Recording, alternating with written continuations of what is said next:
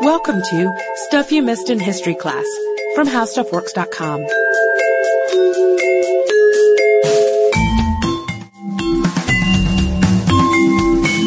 Hello and welcome to the podcast. I'm editor Candace Gibson, joined today, as always, by staff writer Joshua M. Clark. I'm joining you, Candace, whether you like it or not. Yes, we are one. Team Fourth. Fact or fiction? Yeah, or Team Jaundice, as you like to call us. I do. That is my name for us, Team Jaundice, because we are not only partners in podcasting, we're partners in writing and editing. That is true. That is true. We're a good team. So, Candace, I know you don't know this, but there's this really cool webcam. It's called Alcatraz Live or something like that, I think. And you go on, and I think it's on this default setting. It's just showing San Francisco, but you can turn the camera whichever way you want, and one of the selections is Alcatraz, and basically you can just sit there and watch Alcatraz in real time. There's not a whole lot happening these days. No, that's really the one thing. I mean, every once in a while you might see like a tour boat go by or something like that. Not the hotbed of activity today that it once was, but it once was a pretty cool place, right? Have you ever seen Escape from Alcatraz? No, but I have seen Sorry I Married an Axe Murderer, and there's a scene in which Mike Myers and Anthony LaPaglia go to Alcatraz on a tour. Have you ever been? I've never been. I've never been, no. I hear good things, though. I hear it's kind of cool. You hear good things about a former federal penitentiary. About a tour of the former federal penitentiary. Yes, Mm-hmm. right. Yeah, no, not too many good things about Alcatraz.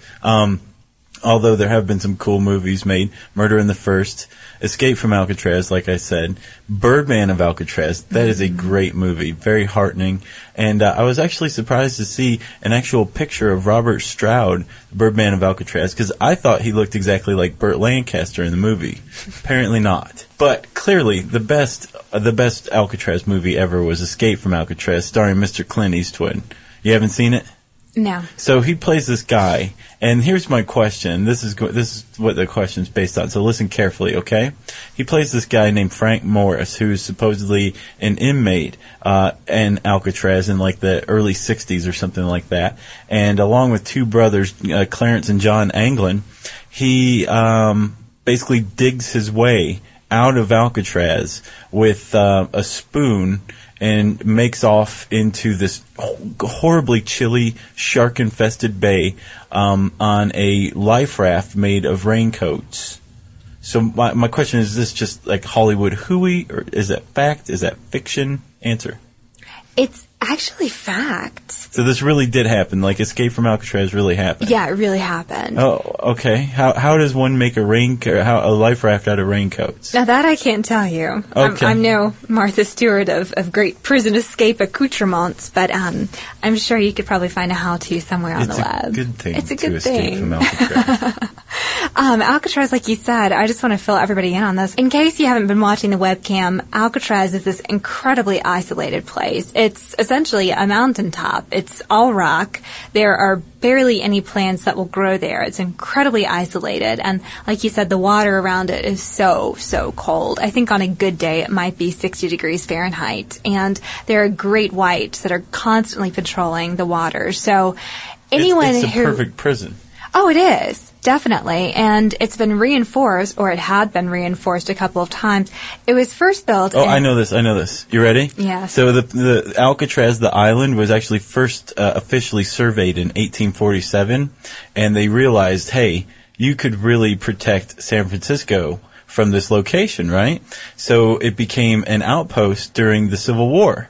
And it was basically meant to stave off any Confederate invasion, which never came. And actually, the guns on Alcatraz were fired a few times, but it was always a case of mistaken identity. But the thing is, you had this citadel, this outpost, and Alcatraz evolved into a prison almost naturally. People started putting, war deserters and things in the basement of the citadel, and over time, more and more people were being kept there. And then finally, the army, I think, was the one who ran it, said, "Wait, we're not really, in the business of running prisons." J. Edgar Hoover, who was running the FBI at the time, said, "Well, I am, and I'm actually looking for a perfect place to become like this horrible hole, the symbol of what happens to you if you're a gangster or a crook in America, because I'm going to catch you. And thus Alcatraz was born. 1934, it opened its doors for the first time, accepting its first prisoners, and began its decline into its image of notoriety. Yes. And, it's funny because even though it declined into notoriety, it was incredibly high tech as far as U.S. prisons went. It was... Especially for 1934. Yeah, it was top of the line. And when it was a military prison, it had iron bars. But in 1934, they replaced it all with steel. And everything was reinforced with concrete. And it was serious business. And it actually cost more to replace all the bars with steel than it did to build the prison from scratch. Yeah, in the 1912 version, right? Yeah. Because they actually did make it a military prison. I forgot to mention this in 1912. But then it went down after a few years. How did it go down? They just left it alone. Oh, you mean like it fell to ruin? It was decommissioned is another way to put it. Sure. And then it was revived. It had its renaissance, under shall we say. Hoover. Under Hoover. There you go. And there were a lot of famous prisoners who traipsed in and out, and the cells were pretty lonely places to be, but they weren't too bad. And that was a strange thing about Alcatraz, is that even though we may have this Hollywood perception of it as a very scary place, it wasn't too different from other prisons. It was fairly clean and well kept, and the prisoners, they had their individual cells with a bed and a toilet and a sink and a writing desk. 5 feet wide by 9 feet deep. I was sitting there trying to imagine that today. That is almost precisely the dimensions of a couple of our cubicles put together. Yeah, it really doesn't sound that terrible. They even had shelves for their personal effects. Yeah, which is strange because you wouldn't think of, prisoners in Alcatraz having personal effects. I was wondering that too, but I guess people sent them things. Yeah. The first... It's a deep thought. The first warden, actually, as I understand, didn't allow speaking. Like, the prisoners couldn't speak, including during meals. And, that kind of rigid strictness, the argument goes, actually made Alcatraz a safer place for prisoners than most other prisoners or most other prisons in the country.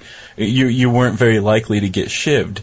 You can't even talk, so how can you offend somebody? And if you can't offend somebody, you're not going to end up with a sharpened toothbrush in your stomach. And you're right about that. James Johnston was the name of the first warden, and he ran a really, really tight ship.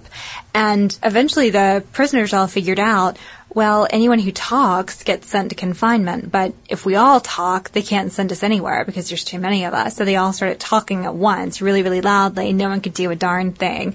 And thus ended the day-long silence, essentially. That would just be awful. I think you and I would both go out of our mind insane if we couldn't talk. Especially you. I'm sorry, I didn't say that. No. But what was funny about these prisoners, too, is that they weren't all gangsters. There were some who, had committed smaller crimes, sort of a Jean Valjean stealing a loaf of bread thing, and they were all lumped in there together. So some were a little bit more gentlemanly, and when the silence was lifted, I think that the prisoners became a little bit more cooperative and easier to manage.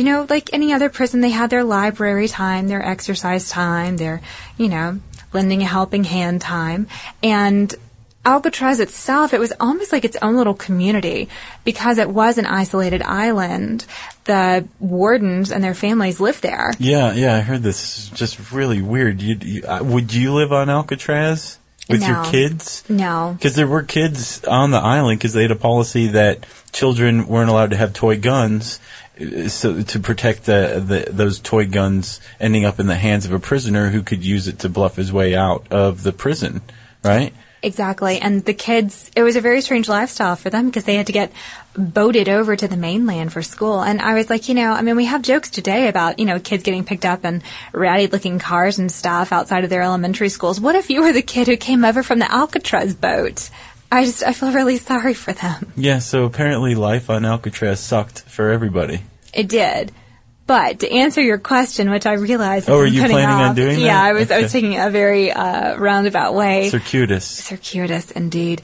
But to answer your question, which you asked me about 5 minutes ago, I know, did brothers really escape using nothing but spoons, cardboard, and raincoats? Fact, yes. This is in the annals of murky and mysterious Alcatraz history.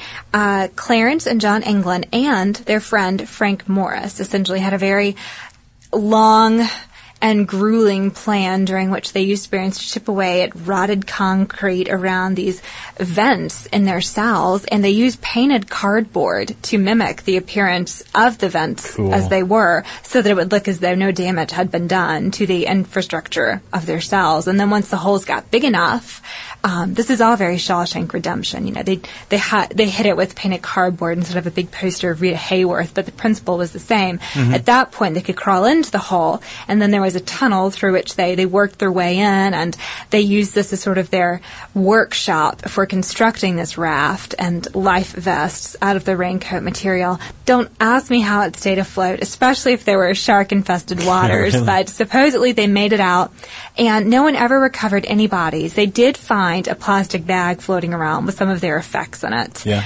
But supposedly they made off, and there was a ship waiting for them, and they escaped. So they were never found, not one of them? Never found. Nope. Complete break from Alcatraz. So this is one of those cases where Hollywood is actually pretty accurate, huh? There you have it. Leave it to Clint Eastwood. And I'm really, really proud of that Shawshank Redemption analogy, because as you guys know, I never see any movies, but that one I did. No, I know. Yeah. Good going. Thanks. So I actually have one more fun fact about Alcatraz. You may be wondering, how did the Anglin brothers and their friend Frank Morris make off without the guards noticing? Mm-hmm. Answer, they made papier-mâché heads and put them in their beds and covered them up with sheets so it looked like they were actually people sleeping, and they weren't discovered until they'd made it off. Well, that's the same thing that happened in the movie. Well, there you have it. Art imitating life. With lots of verisimilitude. Yes. Well, everyone's looking that up. You can also check out our site, howstuffworks.com, for the article How Alcatraz Works. For more on this and thousands of other topics, visit howstuffworks.com. Let us know what you think. Send an email to podcast@howstuffworks.com.